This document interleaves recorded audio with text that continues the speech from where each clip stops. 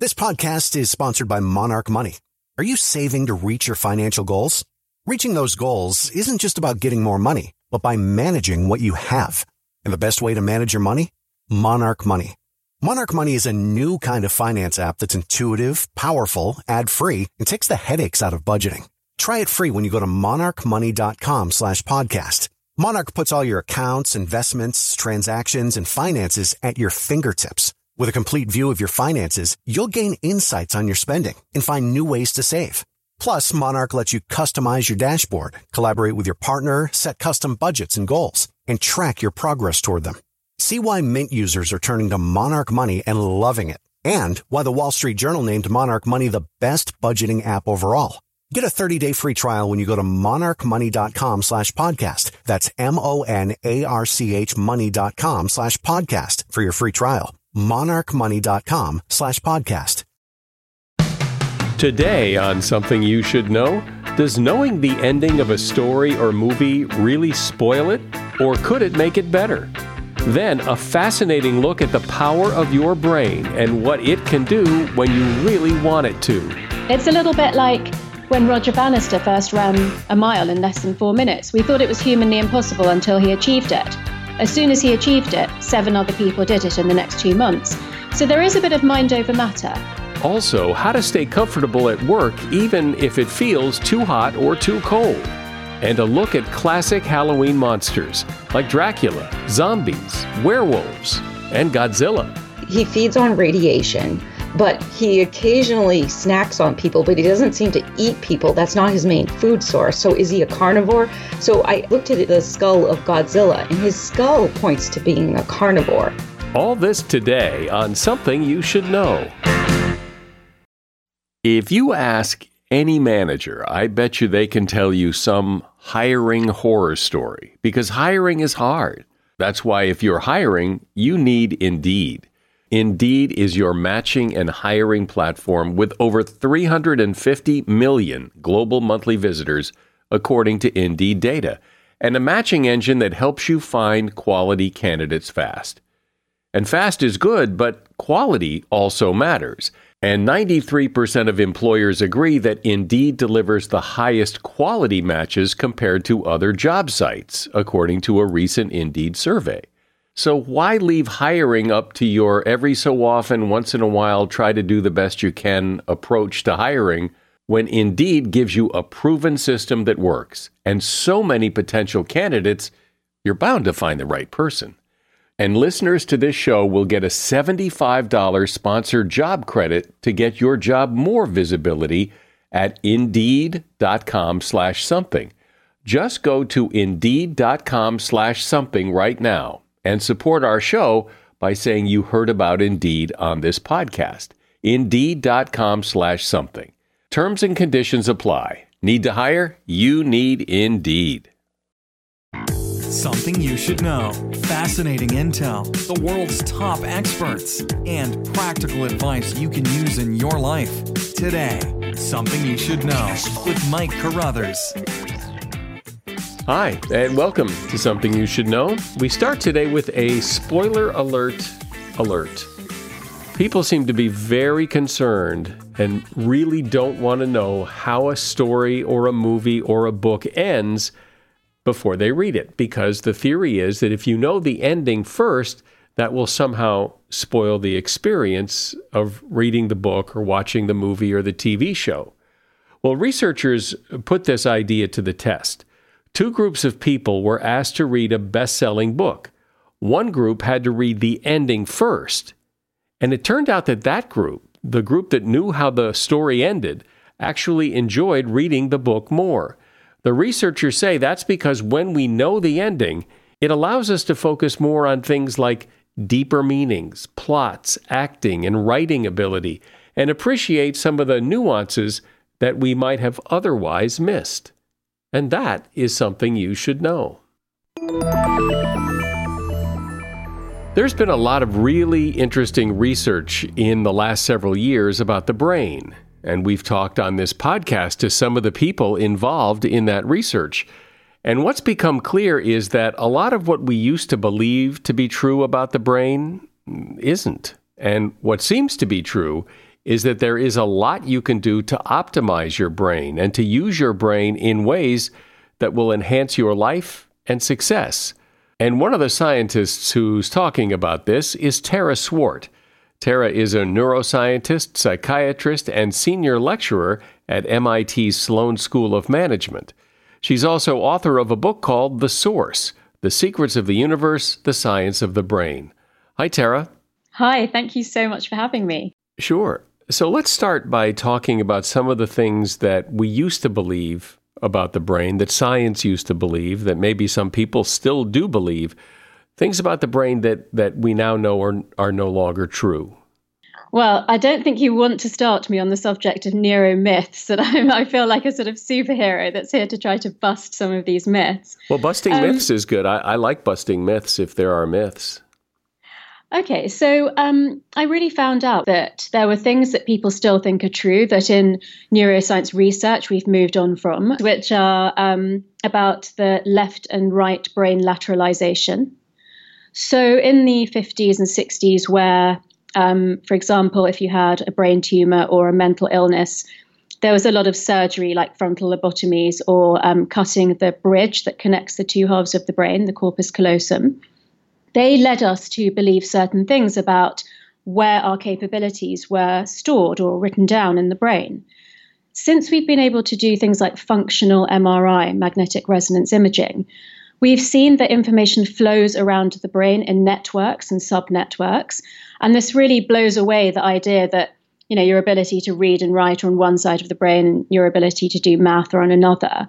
And it brings together this integrative power of the brain where we can layer logic over emotional mastery, over access to our wisdom and intuition, over creative thinking, and just really get so much more out of the brain than those myths lead us to believe. Another one is you only use 10% of your brain. We do tend to default to the pathways in our brain that we are good at, that we are comfortable with. And this is about saying, you know, Michael, if you're super logical, but you do have good intuition, what if you also mastered your emotions? What if you also thought creatively? What if you also listened to your body? How much more could you get out of life? And how much more agency would you feel that you had over some of the things that might happen unexpectedly? You said something to me before we started recording this conversation that struck me. And you said, to paraphrase, you said that how you think and how you use your brain will determine the kind of life you have. And I think what's so interesting about that is that people think it's the other way around, that the life you have, your circumstances in your life, the people in your life, that will determine how you think and how you use your brain. And you say, no, it's the other way around. That is essentially my message. You have put that so beautifully. And you know, I learned through my own professional and personal journey that moment when you move from understanding that life isn't happening to you, that you have much more power and control over what happens and how you deal with it cognitively than you ever thought before, that is a game-changing moment for people. And when it happened for me, and I'm, you know, a neuroscientist and I was a psychiatrist, a medical doctor, and I understood that, that's when I thought, everybody needs to know about this. Okay, so if that's true, though, if how you think determines how your life goes, and it doesn't feel that way for a lot of people, it doesn't seem true, but if it is true, then how do you put that into practice? How do you make it work if, in fact, you don't really believe it? Well, it starts with an understanding of neuroplasticity, which is the ability of the brain to change itself. And both that with the fact that if you don't choose how your brain changes itself, then it's changing based on everything that you expose it to, every person you meet or have, you know, relationships with, professional or personal, everything you eat, everything you smell, every memory you recall, all of those things are actively molding and shaping your brain without you realizing it. So deciding to take back the harness, you know, put yourself in the driving seat of that rather than being the passenger is you need to understand the science to really believe it. And so what we know is that from 0 to 2, if you have young kids, you see that they go from being totally vulnerable and dependent to walking and talking. I mean, it's incredible when you see it. So the brain grows massively in those first 2 years. The next big change is around teenage, where the brain prunes itself. So it gets rid of pathways that aren't required to be successful in adult life. It moves us much more towards being successful socially and sexually. And then we used to think that around the age of 18 that your brain was kind of fixed for the rest of your life. But what we know now from these scanning studies is that the active molding and shaping of the brain continues till we're about 25.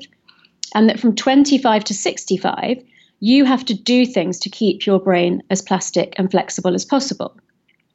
And that if you start by your late 30s to early 40s, you can even do things to slow down the cognitive decline that tends to occur around the age of 70 onwards. Even that, though, in a way, is another sophistication of the brain. So we tend to see that sequential memory is affected. You find it harder to remember the order that things happened in, or the order that your plans for the future are likely to happen in. But you get this really super highway to your wisdom and intuition. So the brain changes a lot over our lives. The more we do, and the best things we can do in adult life to keep our brain really flexible are learn a new language or learn a musical instrument. Anything that's attention intense enough to physically change your brain. If you do that, then when life throws something at you, which of course I agree it does, there are some things around you that you can't control, you are more resilient mentally and more adaptable and able to cope with those changes. So it's both the fact that you keep your brain flexible, you learn new things, you expose your brain only to positive situations and people, and the fact that then allows you to become more resilient. So if I go and learn the saxophone, I'll be more resilient? Absolutely. And even if you do intermittent fasting, it improves your mental toughness. So that whole brain-body connection, it's not just about learning, mental things. It's sometimes about changing the exercise that you do or dieting in a different way. When I say dieting, I mean adjusting your diet. So it's absolutely fascinating. It's whether it's physical, whether it's emotional, whether it's mental, the sorts of things that you do that can lead to mental resilience are more varied than you might think. But aren't people all different? And some people have a tendency to be more negative and depressed. Other people tend to be more optimistic and happy. And these are just personality traits, or are they? Yeah, I love that question because it's kind of along the lines of what we were saying earlier, which is there is some truth to that statement, but it's a belief that we can change now that we understand how neuroplasticity works. If we look, for example, at Professor Carol Dweck's work from Stanford on mindsets, at first, the research was very polarized. You either had a fixed mindset or a growth or learning mindset. In my research, which is backed up by neuroplasticity, which says that you can move along a spectrum of thinking, I do talk about lack and abundance thinking, but I have personally, and with my coaching clients and my friends and family, worked on moving myself along that spectrum to being somebody who thinks more positively, somebody who embraces more risk, who takes on more change. And, it's hard work at first until that pathway in your brain becomes the default, i.e. that becomes the new you and how you do things. But also the act of choosing to think differently, of forcing your brain to go down a different pathway until it becomes natural, actually makes you more resilient and more positive and more willing to take on change. I've talked with people before about how much of who you are and how you think is determined by the people you hang out with. And yes, it's nice to hang around with really positive people because that will help you be more positive. But unfortunately, that's not the way life always works. You end up in a workplace with negative people or complainers or other kinds of people that bring you down. I thought about this a lot when I was doing my research, because obviously I don't want to be out here saying you should, ditch your friends because they don't suit the sort of, the way that you're thinking or what you're trying to do at the moment. So I think, again, there's a spectrum of how you deal with that. I think that if there are people in your life who consistently make you feel negative, consistently criticize you, don't encourage you to do things that might be good for you, it might be worth thinking about whether you actually want to interact with those people or not. On a more, balanced level, I guess, that when I have people that, so before I give a keynote presentation, sometimes with the best will in the world, somebody will come up to me and say, "Are you nervous?" And I will lock down that conversation immediately. I will say no. If necessary, I'll walk away. If I feel that I need to do some mindfulness or a power pose, then that's what I'll do to get myself back into positive thinking. Of course, we all tolerate people in our lives sometimes because they're direct family, and we don't feel that we can change that, who do tend to have quite a negative effect on us. But just remember the research about social and emotional contagion, which shows that if you have a friend who gets divorced, then you're more likely to get divorced in the next year. So that doesn't mean that it's catching in the sense. It just means that if your relationship was already in trouble and your social norm becomes acceptable to see divorce around you, it's more likely to push you down that path. If you have friends who are obese, you're more likely to be overweight. So, I just think that knowledge is power, and knowing that and raising your awareness of it can help you to create the healthiest environment around you that you possibly can. I'm speaking with Tara Swart. She is a neuroscientist, a psychiatrist, and her book is called The Source: The Secrets of the Universe, The Science of the Brain. As a listener to Something You Should Know, I can only assume that you are someone who likes to learn about new and interesting things and bring more knowledge to work for you in your everyday life. I mean, that's kind of what Something You Should Know is all about. And so I want to invite you to listen to another podcast called TED Talks Daily. Now, you know about TED Talks, right? Many of the guests on Something You Should Know have done TED Talks. Well, you see, TED Talks Daily is a podcast that brings you a new TED Talk every weekday in less than 15 minutes. Join host Elise Hu. She goes beyond the headlines so you can hear about the big ideas shaping our future. Learn about things like sustainable fashion, embracing your entrepreneurial spirit, the future of robotics, and so much more. Like I said, if you like this podcast, Something You Should Know, I'm pretty sure you're going to like TED Talks Daily. And you get TED Talks Daily wherever you get your podcasts. So, Tara, so much of what you say seems very based in science, but then it seems to kind of drift into the law of attraction and stuff that a lot of science people have said is baloney. So help me reconcile that. I was one of those people. I was one of those skeptics. And because of some things like doing a vision board or, how the law of attraction and manifestation works, I was interested in those things on the side, but I didn't feel that they sat right with being a neuroscientist or a medical doctor. And it really came to a crunch point in my life, I guess, a sort of midlife crisis, where I thought, okay, let's just for fun see how much of this stuff I can explain with cognitive science. And the vision boards, for example, I'd been doing them for 10 years and with good results. But so can you explain what a vision board is? A vision board is a collage that you make by hand. I actually call them action boards, though, because I say you can't just make the collage. It has these metaphorical representations of what you want your life to look like. But you can't just make it and sit on the sofa waiting for the checks to roll in or your life to magically change. You have to be doing something every day to move yourself towards those goals.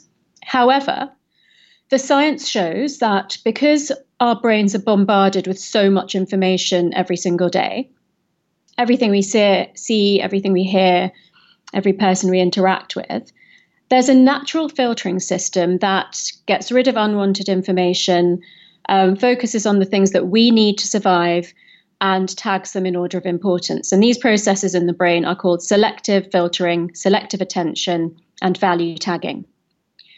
Now, if you're busy holding down the day job, trying to keep your work-life balance, look after your family, get a bit of exercise in, just, the minimum with a few luxuries thrown in, then we don't always have the time to think about, what do I want my life to look like in 5 years' time? What's my career plan? What am I going to do about buying and paying off a house? So creating this board, which has images rather than a list of things that we want written down, primes our brain to notice and grasp opportunities that might otherwise have passed us by because we're busy with the day job and life. And also there's a phenomenon called the Tetris effect, which is because of kids who played Tetris in the 80s, found that when they closed their eyes to go to sleep, they could see the little bricks falling down in front of their eyes. So we know that in the hypnagogic state, which is the state of going from wakefulness to falling asleep, the brain is particularly suggestible to visual imagery. So if you put all of those things together, if you actually take the time to step back and think about, what do I want my life to look like? If you use imagery to present this to your brain, if you actually make sure that you look at it every night before you fall asleep, it does increase the likelihood that you are going to notice something that can help you to reach one of those goals than if you are just trying to get everything done on a daily basis. And yet there seem to be people, I know people, who seemingly are really into this and they have the collages and the affirmations and all that, but success still seems to elude them, that all this stuff doesn't seem to work. So if it's science, it seems like it would work all the time. It's funny you should say that because, I haven't done a proper research study, but given my own experience, my friends and family, my coaching clients, all the journalists that I've spoken to. I was speaking to a journalist in the UK and I said, I've never met anybody that's done a vision board that hasn't found it incredible and astounding. And then there was a pause where I thought, oh no, she could say, well, I did one and it didn't work. And she said, actually, I did one and it was amazing. So because of what I do, because of what I've written about, I get a lot of feedback from people sending me stories of how their vision board has come true. Maybe I don't get the ones where it hasn't come true. So I'm not saying that this is more anecdotal than science, but the science of how it works is compelling. Even when I Googled the laws of attraction, which I would say I was even more skeptical about, there isn't even agreement over what the 12 laws are. But, when I distilled it down to an agreeable 12 that most people agree on, 10 of them I could explain with cognitive science quite easily. I have to say that I have had feedback from people that the science is compelling about how these things work. And I also believe that makes a difference in terms of how they work, how they pan out. Because, for example, someone told me years ago that they never eat when they're on a plane and they don't get jet lag. Now, because I didn't understand how that worked, I didn't do it, or even when I did it half-heartedly, and I didn't get a good effect. When I found out that because the basic drives of the brain are for hunger, thirst, sleep, wake, and sexual reproduction, that if you starve yourself, your brain will keep you awake until it finds food, even if it's gone into a different time zone and it's the time zone where you would have been asleep in your hometown. Once I understood that, the impact of fasting on long flights was undeniable. It's a little bit like when Roger Bannister first ran a mile in less than 4 minutes. We thought it was humanly impossible until he achieved it. As soon as he achieved it, 7 other people did it in the next 2 months. So there is a bit of mind over matter. But like I said, it's not about creating a board and waiting for it to magically come true. It's about putting the action behind that makes those things come true. So are you saying that fasting on an airplane, you said you did it half-heartedly and it didn't seem to work because you didn't believe it worked? It didn't work? In general terms, you put that right, that if you don't believe that something works or you're not sure how it works, then it may not have the same impact on you as if you have a strong belief. One of the laws of attraction, for example, that I've written about in the book is called magnetic desire, which is the combination of a strong belief with action that brings towards you the things that you want in life. So your level of belief in something does actually have an impact on your brain. For example, there's a study on rats doing exercise. There's a control group that doesn't do any exercise. They're kept in a confined space. There's a group that's forced to run on a treadmill for a certain number of minutes or hours per day. And there's a group that are allowed to roam around freely and do whatever form of exercise they like for however long they like. And the two groups that do exercise all get more oxygenation in their blood supply to their brain and their body. But the voluntary exercise group also release a growth factor called BDNF, or brain-derived neurotrophic factor. And this shows us that our intention or desire to do a certain activity actually has a different physiological effect in the brain. So if you extrapolate that to, other activities that you have a strong intention or desire for, we actually see that blood flow moves to the pathways in the brain that help us to achieve that activity.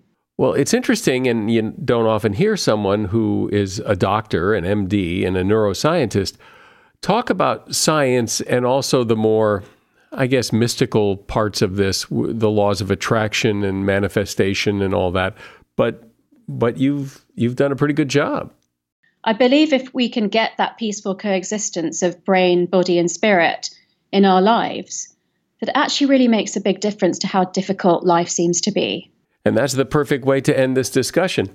Dr. Tara Swart has been my guest. She's a neuroscientist, psychiatrist, and senior lecturer at MIT's Sloan School of Management. And her book is called The Source: The Secrets of the Universe, The Science of the Brain. There is a link to her book in the show notes. Thank you, Tara. Thank you so much.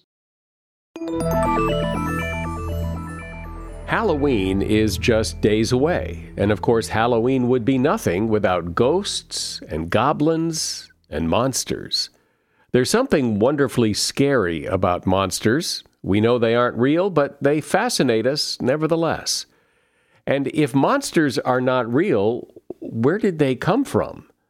Carlin Beccia is a writer who has explored the dark world of monsters and written a frighteningly beautiful book called Monstrous: The Lore, Gore, and Science Behind Your Favorite Monsters. Hi, Carlin. Hi, Mike. Nice to meet you. So let's begin with the question of why we have monsters. I mean, monsters are fictitious, and yet there's a lot of them, and they seemingly came from all over the world. So where did they come from, and why do we have them? Well, that's actually a really interesting question, because if you look at the trends of monsters, I personally believe monsters are a reflection of the fears of the society at that time. For example, zombies, they're a fear of pandemics and epidemics. And we go through phases where, like, take, for example, the influenza of the 1918. That was a very real fear. And shortly after that, in the 1940s and 1950s, you see the zombie quips being invented. And then vampires, that fear came out of the 18th century, where people didn't really understand decomposition and death. So they were confusing dead people with people who were rising from the grave, feeding on the living, because they didn't understand, for example, that thing, I hope no one is eating while listening to this, but something like purge fluid appears at the corner of the mouth. It's sort of a brown red liquid. And 18th century people would look at that and go, oh, they must be feeding on the dead. How far back, if we know, how far back have monsters been a thing? What are the first recorded mentions of monsters?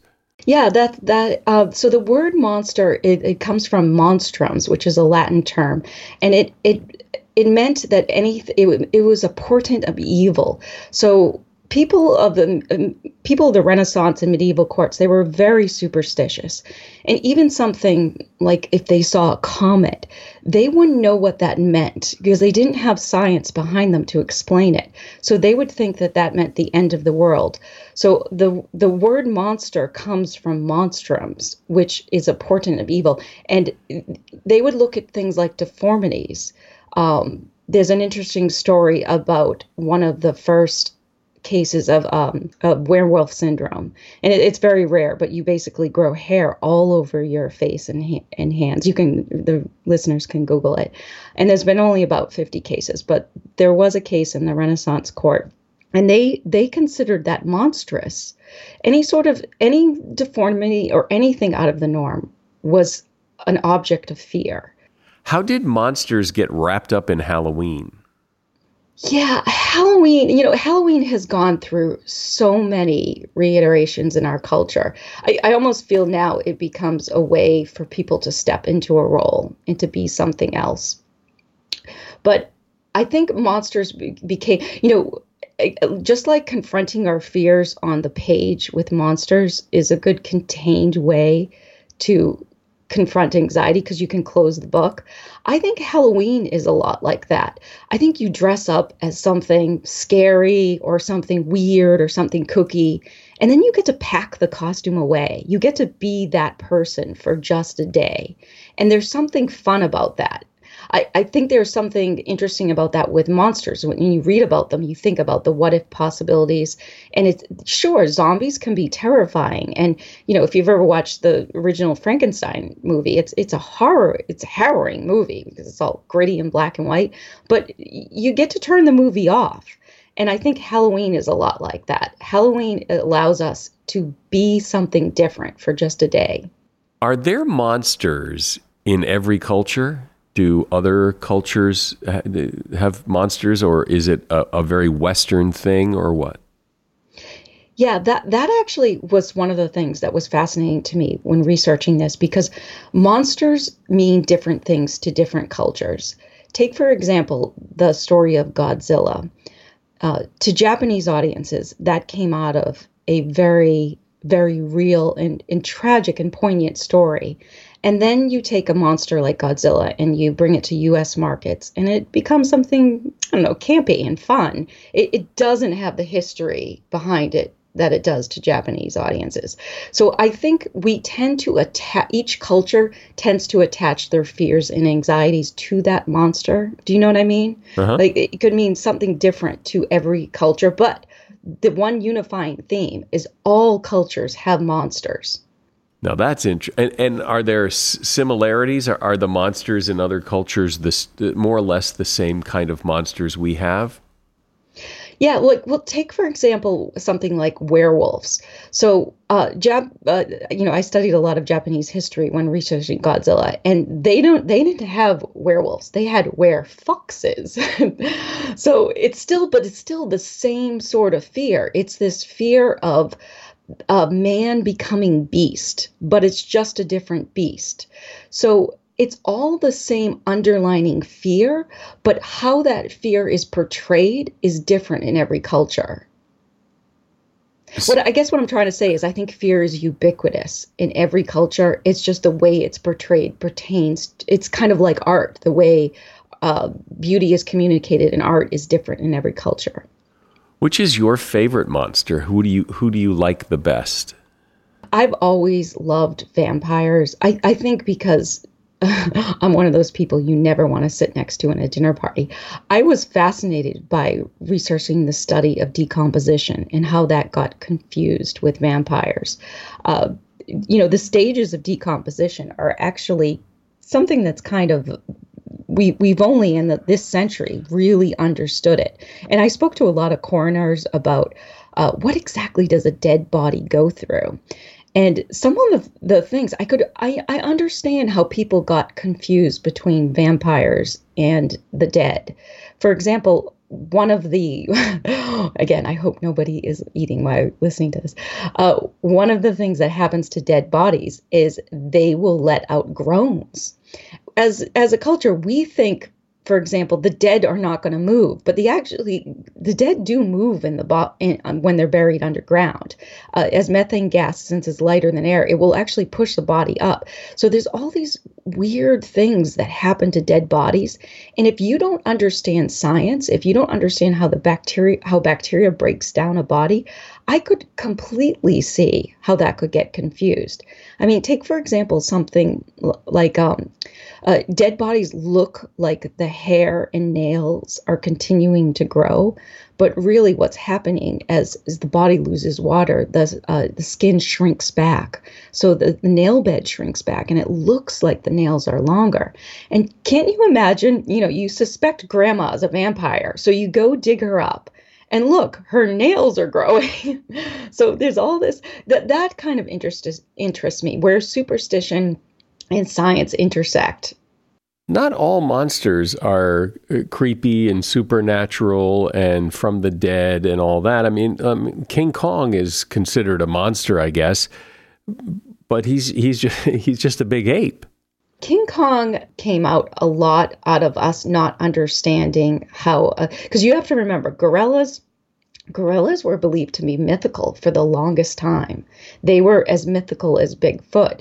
So when the first gorillas were discovered, they were brought to audiences, no one could believe that there was this large ape that was kind of like humans. And that was fascinating to audiences because, I mean, have you ever gone to a zoo? And you have to admit, the gorillas are interesting. Their expressions are interesting. The way they interact with each other, it's very human-like.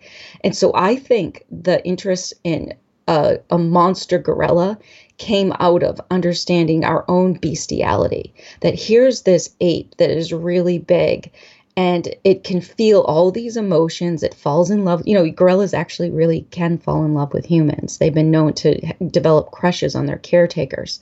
They're so much like us. And when that movie was first introduced, there was very little that we knew about gorillas. So it would be like today, discovering Bigfoot. A movie, let's just say, for example, we discover that Bigfoot is real. And then someone does a movie about Bigfoot. That movie would be fascinating to audiences because it would be our first exposure to this new species that we've never seen before. So I think that's why King Kong did so well, because it was a new species discovered and we knew so little about it. It does seem that movies have been great PR for monsters. I mean, when you think about the monsters, when I think of monsters, I think of Frankenstein and King Kong, Godzilla, Dracula, the Mummy, and they've all had movies about them, sometimes several major motion pictures about them. Yeah, that's actually a really good point, because I think about something like Mary Shelley's Frankenstein, which was a huge literary success at the time, but it was the play and the subsequent movies that really took off. I mean, when you think about Frankenstein, you think of Boris's character. You don't think of, the way Mary Shelley described Frankenstein is nothing like the movies. And I think there's something indelible about movies in people's minds that might be a little bit more prolific than books. And it's a way to reach a larger audience, if you will. But yeah, that's actually, I never even thought about that. That's a really interesting question, because as soon as a monster makes it to movies, that's when it really penetrates society. Do you think that maybe monsters have become, I don't know, that we've become too sophisticated? Like, it's not as exciting because we've kind of solved the whole mystery as you've just described. We have the science of why things happen to dead people and all that. Monsters aren't quite as captivating as they once were. I actually think monsters are very terrifying because there is a real aspect of monsters. Take, for example, zombies. The Walking Dead is another example of a TV show that has made zombies mainstream, and there's Romero's version of zombies too that really brought it to popular culture. But the fear of zombies in a series like The Walking Dead is really a fear about pandemics. This virus infecting our society, and then we can't control it, and then it's just a free-for-all. Now think about it, that really could happen. There was a funny thing that the CDC put out a few years ago about how to survive a zombie apocalypse.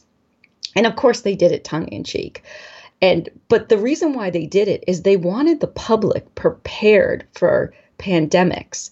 And it was actually a clever way to get the public prepared for a very real fear. For example, I studied the influenza breakout in 1918 for a long time. And to me, it was terrifying that here was a pandemic that took down the healthiest individuals, and we still don't know why. We still don't know why. If you were 25 and healthier, you had a higher rate of mortality. And the zombie apocalypse coming, it is, we don't really fear zombies, but we fear some sort of viral outbreak. So I think there is a real fear in zombies. What about Godzilla? Where did he come from? What is he? Is he a dinosaur? What is Godzilla? So I had a lot of fun researching this because we don't really know what kind of dinosaur he is. So let's break down his features. He feeds on radiation, but he occasionally snacks on people, but he doesn't seem to eat people. That's not his main food source. So is he a carnivore? So I broke down his skull and I looked at the skull of Godzilla, and his skull points to being a carnivore. So he most likely was a dinosaur, like a T-Rex type of dinosaur. So that was really, because they drew inspiration from T-Rex, but we know he's a dinosaur from the Cretaceous period. I'm talking about the original movie, by the way. We know he's a dinosaur from the Cretaceous period, but we don't really know what kind of dinosaur he is. And that's kind of clever to leave it open like that, because then, audiences can go, okay, so this is this fantastical creature, but what exactly is he? I've always liked Dracula, and he never seems to stray too far off the radar. His image is always in, a commercial or something. And I like the lore of Dracula that, he can't see his reflection, and you have to drive a stake through his heart, and all that. It's just interesting to me. Where did he come from? I think Dracula is an interesting story because there's been a lot of reiteration of vampires. We have, Bela Lugosi basically, put his thumb, his finger. He's Dracula. On. He is Dracula. But you ask younger audiences, and they probably don't know. I mean, maybe they do, but they probably don't know who Bela Lugosi is. But to me, Bela Lugosi is a vampire, and it's interesting to me because you have to remember that vampires were originally called revenants, and they were disgusting and bloated, and they came out of the grave to feed on blood and flesh. They were not sexy at all. And then you have Bela Lugosi with his swinging cape, and he was clearly, he was Hungarian and good looking and kind of exotic, and he made vampires something forbidden and sort of appealing. And we really haven't got out of that sense. But if you were to go back into the 18th century, vampires were ugly and horrible and scary and disgusting and smelly. They did not have sparklies around them, for sure. One of the interesting things you talk about are real. They're not made up monsters. They're real, and they're like microscopic monsters. So talk about that. So it's a parasite that its objective is to get inside a cat, not humans. But the way it gets inside a cat is it will rewire the brain of a mouse to actually be attracted to the smell of cat urine. If anyone has a cat in their house, they probably know that just the smell of a cat will keep mice away.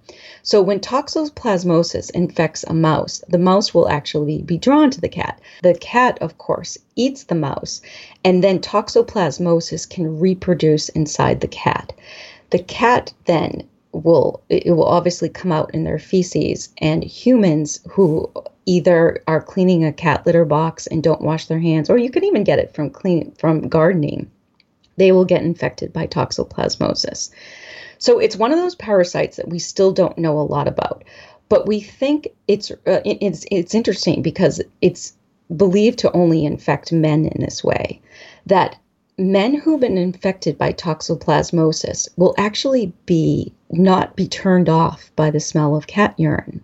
And it will change their personality to make them more aggressive. It's even been linked to schizophrenia. Again, a lot of this we don't completely know. But I was so intrigued by the thought of these parasites that can rewire your brain, just like zombie mind control. Wow. So that's like a real life monster, but a microscopic monster. Yes. Yeah. And there's tons of examples I had to actually cut some of them because there was so many examples of parasites rewiring the brains of other creatures to make them do their bidding. Well, it's not often that we tackle a subject that is primarily made up of fictitious things like monsters, but it is so fascinating, and what better time than October to do it. Carlin Beccia has been my guest. Her book, and it's really a beautiful book, It's called Monstrous: The Lore, Gore, and Science Behind Your Favorite Monsters. And there's a link to that book at Amazon in the show notes. Thanks, Carlin. Thank you so much for having me. A lot of offices and workplaces are either too cold or too hot, and sometimes at the same time, depending on who you talk to. An office can be too hot for some and too cold for others, depending on where they sit and their gender. Some interesting research shows that regardless of fluctuations in the air temperature, if your feet are comfortable, then you will be comfortable. So the key to comfort may be your footwear. For example, if a woman wears an open, strappy sandal in an air-conditioned office, she's more likely to say she feels cold. And if a man wears heavy wool socks and leather shoes so his feet get hot, he's likely to say he feels warm all over. The answer then is to do whatever is necessary to regulate the temperature of your feet and pay attention to the footwear you wear to work. That'll have a lot to do with how hot or cold you feel overall. And that is something you should know. If you know someone who would like the kind of information we talk about here, please share this podcast with them. I'm Mike Carruthers. Thanks for listening today to Something You Should Know. The Bigger Pockets portfolio of podcasts are worthy of your investment. We're having a real conversation as real estate investors. New episodes available every day. It's important to buy where it makes money and not necessarily where you want to travel to. Bigger Pockets, On the Market, Rookie Real Estate, or Money Podcast. The purpose of flipping is to create more cash so then you can reinvest into other types of properties. The Bigger Pockets Podcast on YouTube or wherever you listen.